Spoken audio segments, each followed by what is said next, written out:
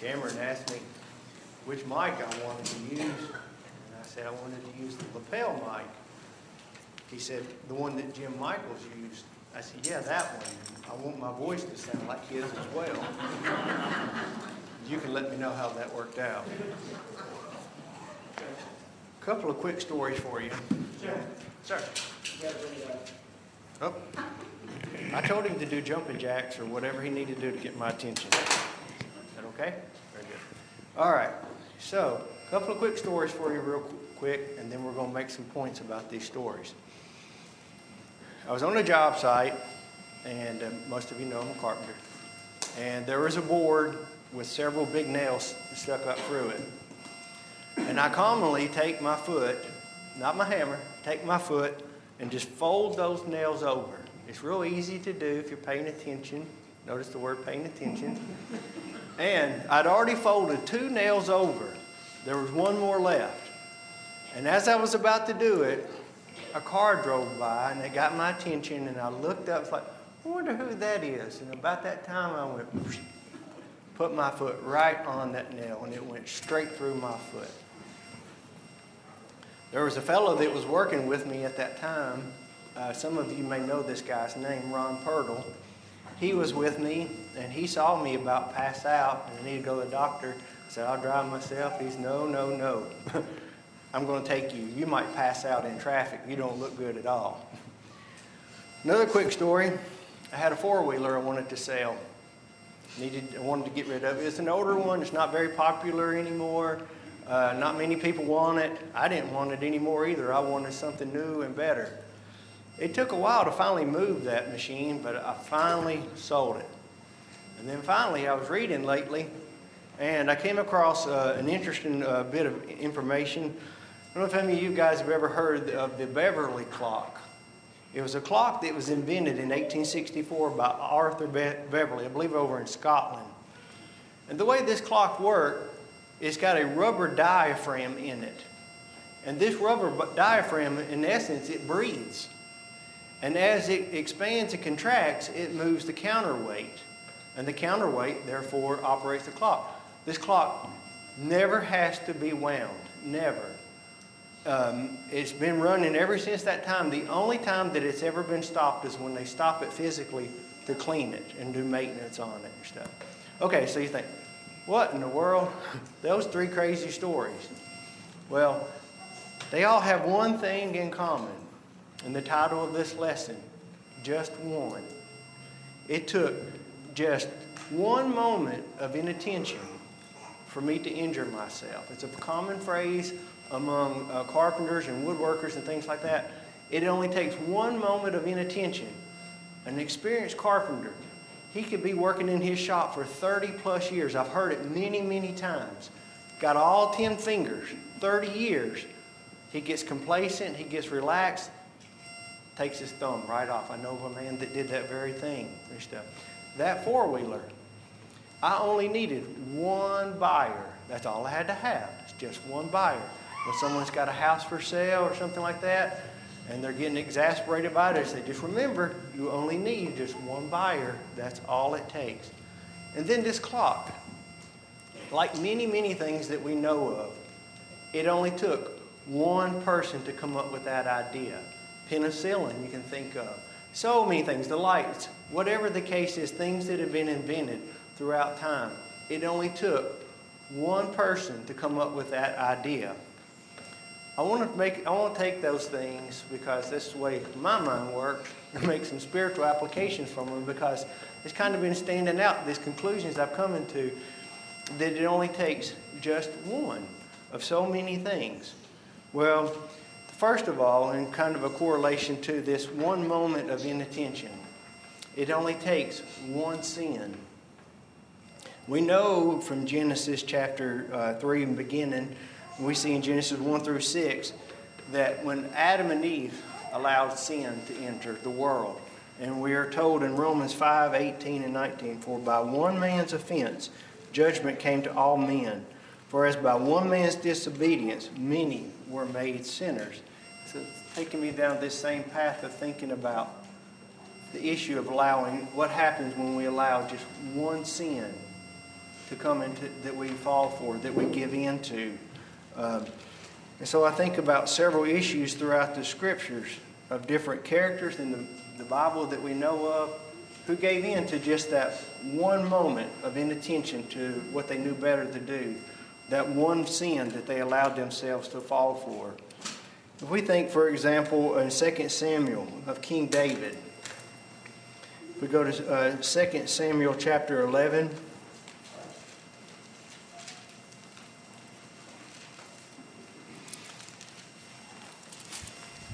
We know this story of where David allowed himself to give in to this temptation that he was distracted by when he saw Bathsheba bathing.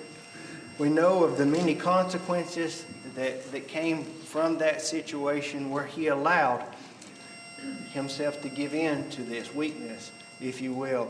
And then we know of the many consequences that he endured over time by just giving in to that one situation. And then opposing that, we think of Joseph. And we think of Joseph, and we learn in chapter 39 that he did not allow himself to give in to that, and he fled from it. And so we have these two opposing situations here where one had the opportunity and he allowed himself to give in to it, that one moment, and then we see the other one.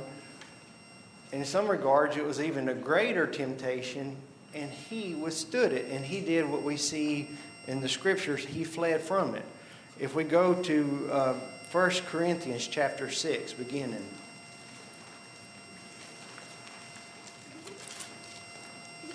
First Corinthians in chapter 6 in verse 18, we are told, "Flee sexual immorality, for every sin that a man does outside the body, but he who commits sexual immorality sins against his own body." And so we see this with what Joseph did. He fled from this situation. And then we go over to 2 Timothy in chapter 2. 2 Timothy in chapter 2, in verse 22, we see, "Flee youthful lusts, but pursue righteousness, faith, love, peace, without those who call on the Lord out of a pure heart." So again, we see this fleeing this youthful lust that we are continually told throughout the Scriptures to do. But if you notice, it says, "Submit to God and resist the devil, and he will flee from you," in James chapter 4 and verse 17. So that tells us not only are we supposed to do it, but how this will work for us if we flee this situation, if we resist the devil, and that he will flee from you. Well, if we go over to Galatians chapter 5, and we're going to run through several of the epistles real quick. In Galatians in chapter 5 and verse 19. "Now the works of the flesh are evident, which are adultery, fornication, uncleanness, lewdness, idolatry, sorcery, hatred, contentions, jealousies, outbursts of wrath, selfish ambitions, dissensions, heresies, evil, murders, drunkenness, revelries, and the like, of which I tell you beforehand that I've told you in times past, that those who practice such things will not inherit the kingdom of God." And then if we run over to Ephesians chapter 5, verses 3 through 5. "But fornication and all uncleanness or covetousness, let it not even be named among you, nor is fitting for saints, neither filthiness, nor foolishness, nor talking, coarse jesting, which are not fitting, but rather giving thanks. For this you know, that no fornicator, unclean person, nor covetous man, who is an idolater, has any inheritance in the kingdom of God. Let no one deceive you with empty words because of these things, for the wrath of God comes upon the sons of disobedience." And then jumping over again to Colossians chapter 3.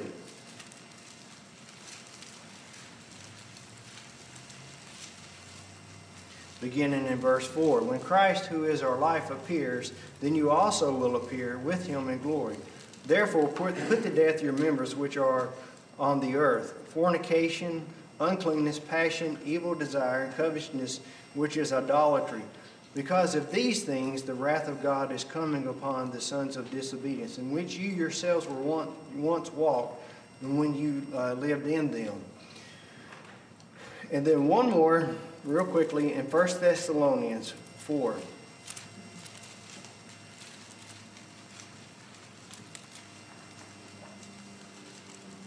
1 Thessalonians 4, 3 through 6.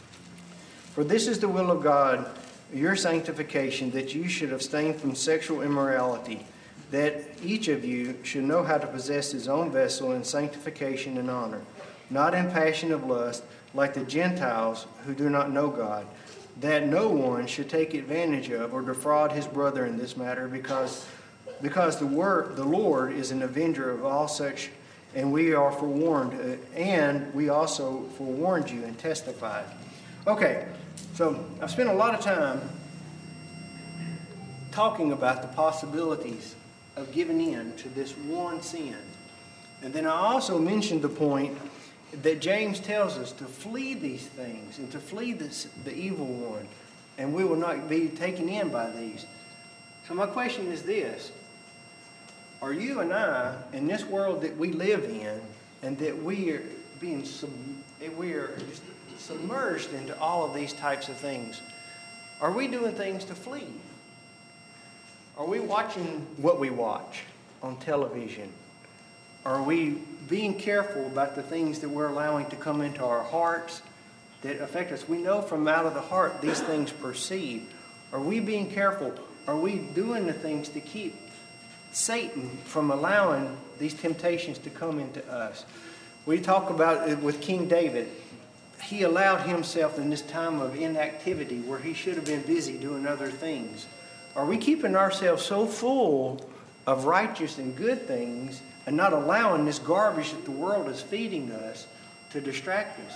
Because the more we think about these things and the more we feed on these things, the more likely we're going to give in to them. And all it takes is that one moment of distraction, that one moment of inattention, that we could fall for these things. And you think about how much time is devoted into scriptures to warn us about this. If we consider that and we think about how much time the scriptures has devoted to warning us, it seems to me that that's a very, very good idea of the caution we should be taking against that. And then we go on to another temptation, another situation that we know that is a great danger as well, a sin that has taken over mankind throughout the generations. And again, I would point out that we see these things starting from the beginning of time, from Genesis throughout the scriptures. This is not something that's new that the world has introduced to us either. Another situation is this idea of drunkenness. Now, we go all the way back to Genesis 9, and we see where Noah allowed himself to become inebriated. And we see some sins that take place because of that. We see a long-lasting results that take place with that with Canaan. And so it's not something that's new under the sun, if you will. It's something that's been plaguing man from the beginning of time. And so we see in 1 Peter chapter 4 and verse 3, we once walked in lewdness as the Gentiles, lust and drunkenness, revelries, drinking parties, and abominable things. And then we can go over to Romans, I believe it is in chapter 13, that mentions similar.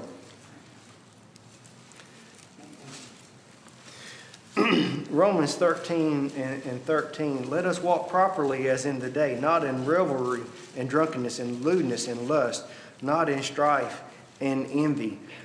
We could go on to Galatians 5 when it speaks of drunkenness, and that Galatians in 5 and 21 again.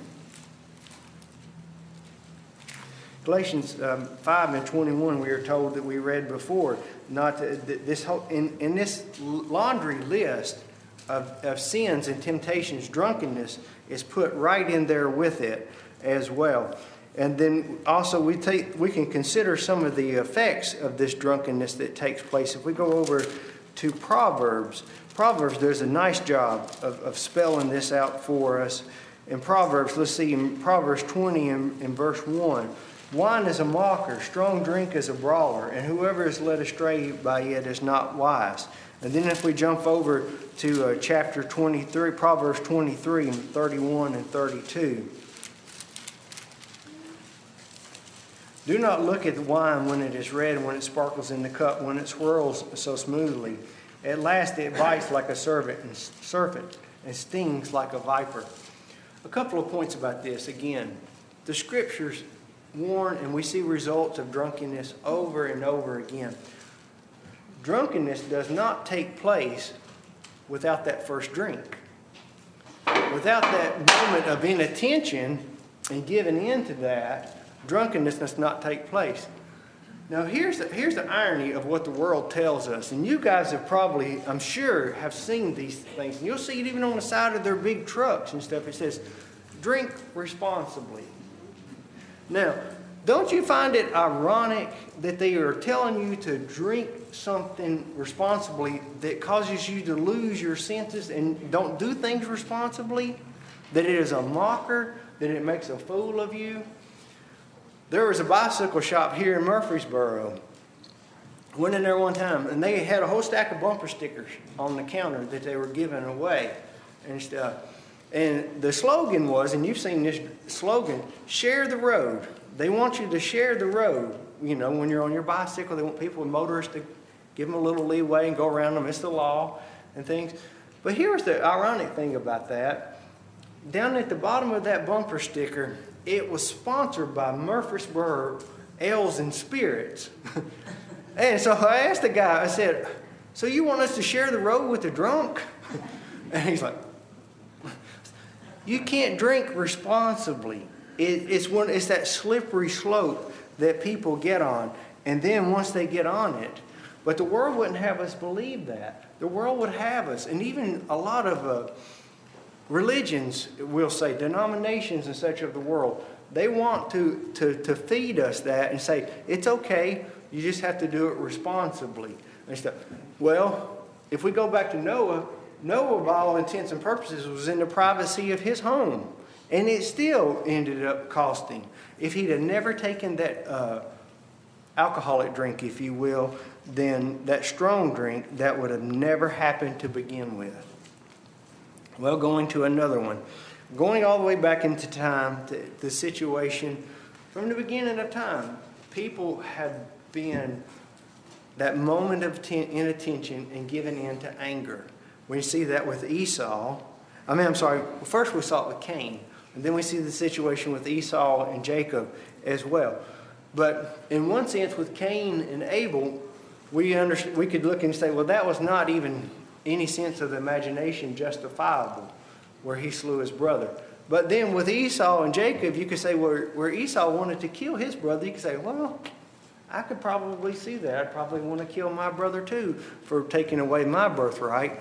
But it's still not justifiable. It's never justifiable to give in to anger to allow us to sin. And so we know that throughout Scriptures again. We see in Colossians 3 and 8, but as now as a new man, you're to put off these things, and it lists anger and wrath and malice. We see in Psalm 4 and 4, be angry and do not sin. Meditate within your heart and on your bed and be still. And then that takes us over to Ephesians. Ephesians chapter 4 and verse 26. Ephesians 4 and 26, be angry and do not sin, that quotation, and do not let the sun go down on your wrath. And so there's a situation where we may even have a justifiable anger, if you will, but we don't have a right to act out on it and to cause us to sin. And we see so much of that going on in our world today even. And they want to point to other things. The world wants to point to other things as why it might be. Even this pandemic situation we're in right now. And they say, well, it's because people are fed up. They're impatient right now. They're exasperated with all the situations. That may be a little bit of it, but I don't think so overall. People are selfish. People are selfish, and that's what leads to a lot of these things that we see in the world. And how dare you cut me off? How dare you get there in front of me? And if you person puts their signal on, and boy, don't get me started, my wife will tell you. You put your signal on, and they'll cut you off just because they don't want you in front of them. And things of that nature and stuff. But it's a lot of what the world teaches and pushes at us. And then, just like with the drinking and driving, once we act on it, then they say it's not okay. But the scriptures push over and over again not to act out on this and stuff. And so this particular passage, when it says, don't let the sun go down on your wrath, this is the S-U-N. This is the big bright thing in the sky. This is the sun it's talking about. But I would suggest to you that the Bible teaches us, let the sun go down on our wrath, the S-O-N, our Father in heaven's Son. In Romans in chapter 12, we go over to Romans chapter 12, a familiar passage, of course, to us and stuff. And beginning in verse 17, repay no one evil for evil. Have regard for good things in the sight of all men. If possible, as much as depends on you, live peaceably with all men. Beloved, do not avenge yourselves, but rather give place to wrath. For it is written, vengeance is mine, I will repay, says the Lord. Therefore, if your enemy is hungry, feed him. And if he is thirsty, give him drink. For in doing so, you will heap coals of wrath on his head. Do not be overcome by evil, but overcome evil with good. I'll make another point about that in just a moment, but let's take this one step further and stuff, speaking about this situation of anger. Of course, there is anger that we act out on. We act out on it in some way or another, but also we just express our anger that does just as much damage in our words. And James, a familiar passage again, teaches us. In James chapter 1, we are told, let me get it right so I don't misquote it. Verse 19, so then, my beloved brethren, let every man be swift to hear, slow to speak, slow to wrath, for the wrath of man does not produce righteousness of God. And then, of course, also we understand from our studies in James in chapter 3, the things that we say, the damage that they can do. It is said that our tongue is this little fire that can burn down a forest, if you will. And we use this same tongue that we, and I say we as brethren, and I'm not condemning anyone, I'm just using it as a general term, but we bless God with one minute, and then the next minute we curse men. And it says in verse 10, this ought to not be so. But if you drop down into also the verse 17 and 18, but the wisdom that is from above is first pure, then peaceable, gentle, willing to yield, full of mercy and good fruits, without partiality and without hypocrisy. Now the fruit of righteousness is sown in peace by those who make peace. Think of the contrast of the two.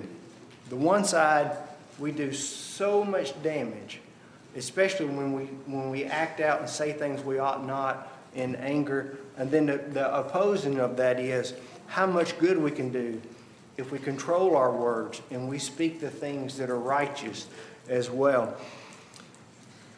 I know you all can probably think of many examples of situations like that, but one that happened to me not too long ago, and I'm very ashamed of it. And I'll just tell you right now my behavior. I was in Walmart in the early morning, and it was like 7 o'clock in the morning on a Saturday morning.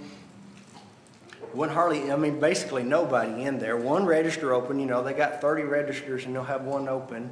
They stood in line. The girl, the cashier,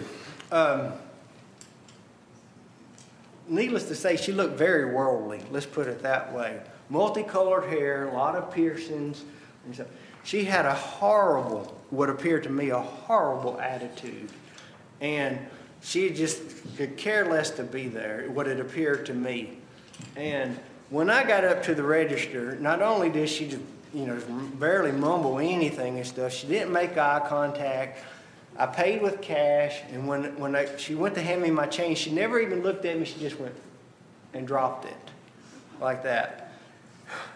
It infuriated me, her behavior. I didn't like it.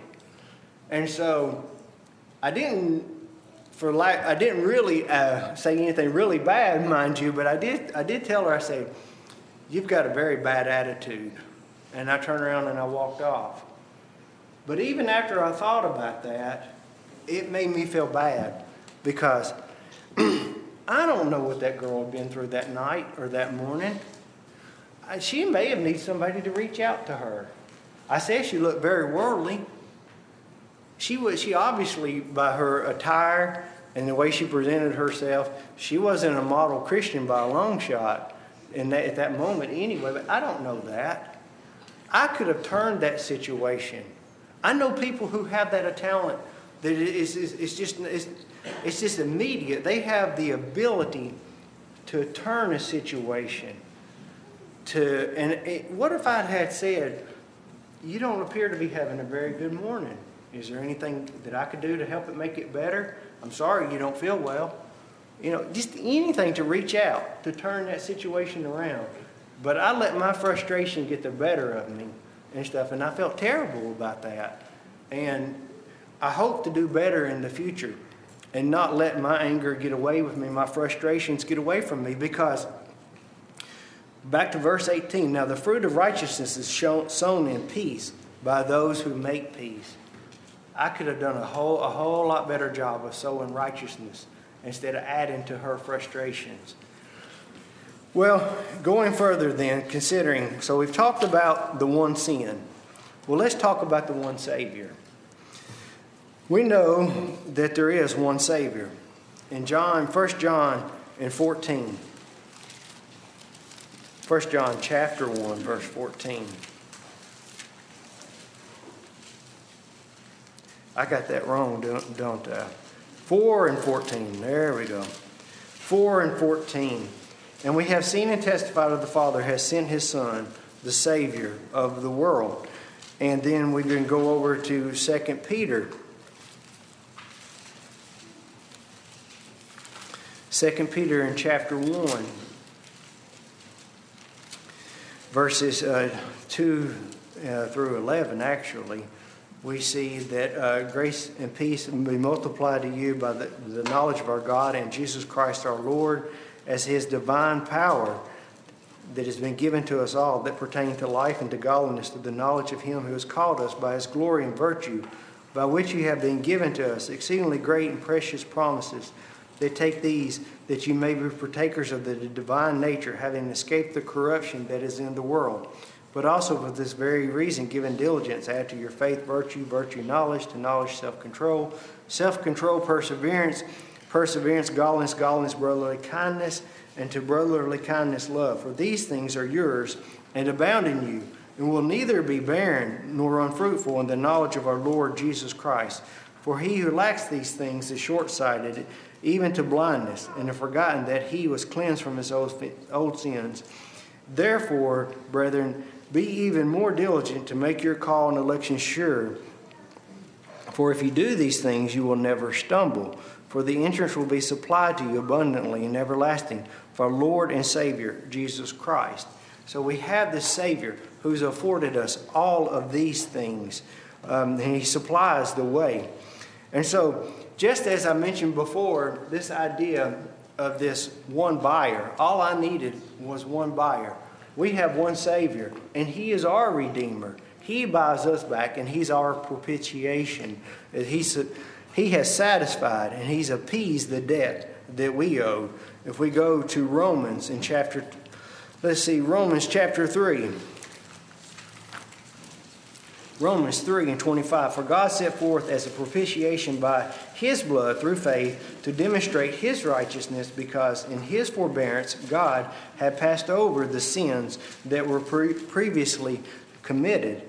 And then we can also look at Hebrews in chapter 2 and verse 7.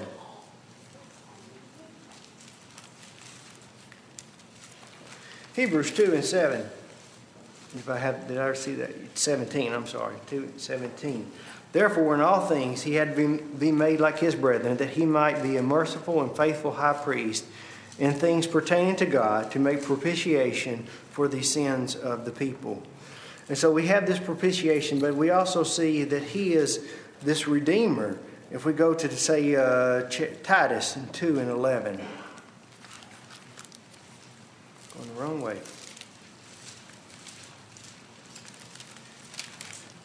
Titus 2, 11 through 15. For the grace of God that brings salvation has appeared to all men, teaching us that denying ungodliness, worldly lust, that we should live soberly, righteously, and godly in the present age, looking for the blessed hope and glorious appearing of our great God and Savior Jesus Christ, whom he gave himself for us, that he might redeem us from every lawless deed and purify for himself his own special people, zealous for God, for good works. Speak these things, exhort, rebuke with all authority. Let no one despise you. And so we see that we have this one Savior, this one Redeemer that has bought us back and is a propitiation for us. And so there is our buyer from the other illustration. Also, all we need in these things, when we consider these things, we need one teacher. And just as that inventor of this Beverly clock, one person had to have that idea and to teach others how to use that. But carrying this a little bit further, we think about ourselves and for others. All they need is one teacher to teach them. Naaman, all because of one little girl who had knowledge that he could use. She managed to get that knowledge to him. And because of that knowledge, he was cleansed of his leprosy and he came to believe. Also in Acts chapter 26 through 36, Derek did an excellent job of reading that for us. And I really appreciate that, him taking the time to get through that long reading for us. The Ethiopian eunuch, he asked, how can I know? How can I understand these things without someone to guide me? And Philip guided him through this. And he helped him to get to that point of understanding. And then he got to the point that he understood enough to say, what hinders me from being baptized? He needed just one teacher. And then in Acts 18:26, we understand the situation with Aquila and Priscilla. I'll get my thought right in just a moment here. If we go, let me go there real quick. So I've got myself sidetracked.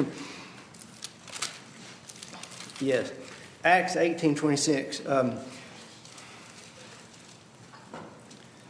So we back up to verse 24. Now there's a certain Jew named Apollos, born in Alexandria, an eloquent man and mighty in the Scriptures, came to Ephesus. This man had been instructed in the way of the Lord, and being fervent in spirit, he spoke and taught accurately the things of the Lord, though he knew only the baptism of John.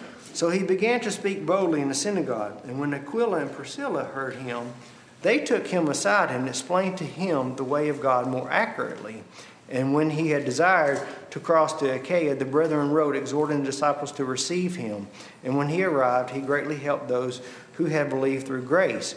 For he vigorously refuted the Jews publicly and showing from the Scriptures that Jesus is the Christ. Okay, so we take these three situations. We take Naaman. He wasn't searching, and this little girl got him the information that he needed. The Ethiopian eunuch, he was searching, but he still needed help, and Philip was able to help him. And then we have Apollos. He had a great understanding. He was a believer, but he needed some help getting on further past. And so each one needed someone to help them gain more knowledge to get further and stuff. And so the question I would have in this one teacher, are we not called also to be teachers as well? And if we go to, say, Romans chapter 10, we see this very familiar passage as well in verse 14 through 17. How then shall they call on him whom they have not believed? And how shall they believe in him of whom they have not heard? And how shall they hear without a preacher? And how shall they preach unless they are sent, as it is written? How beautiful are the feet of those who preach the gospel of peace, who bring glad tidings of good things. And so we see in verse 16, for they have not all obeyed the gospel, for Isaiah says, the Lord who has believed our report. So faith comes by hearing, and hearing by the word of God. And have we not all been called to be teachers? In so many instances of the Scriptures, but we are told in 2 Peter 2:9 that we're all royal priests. We all have a job to be doing as well. And all it takes is just one teacher. Thinking back to this little girl again, she had knowledge.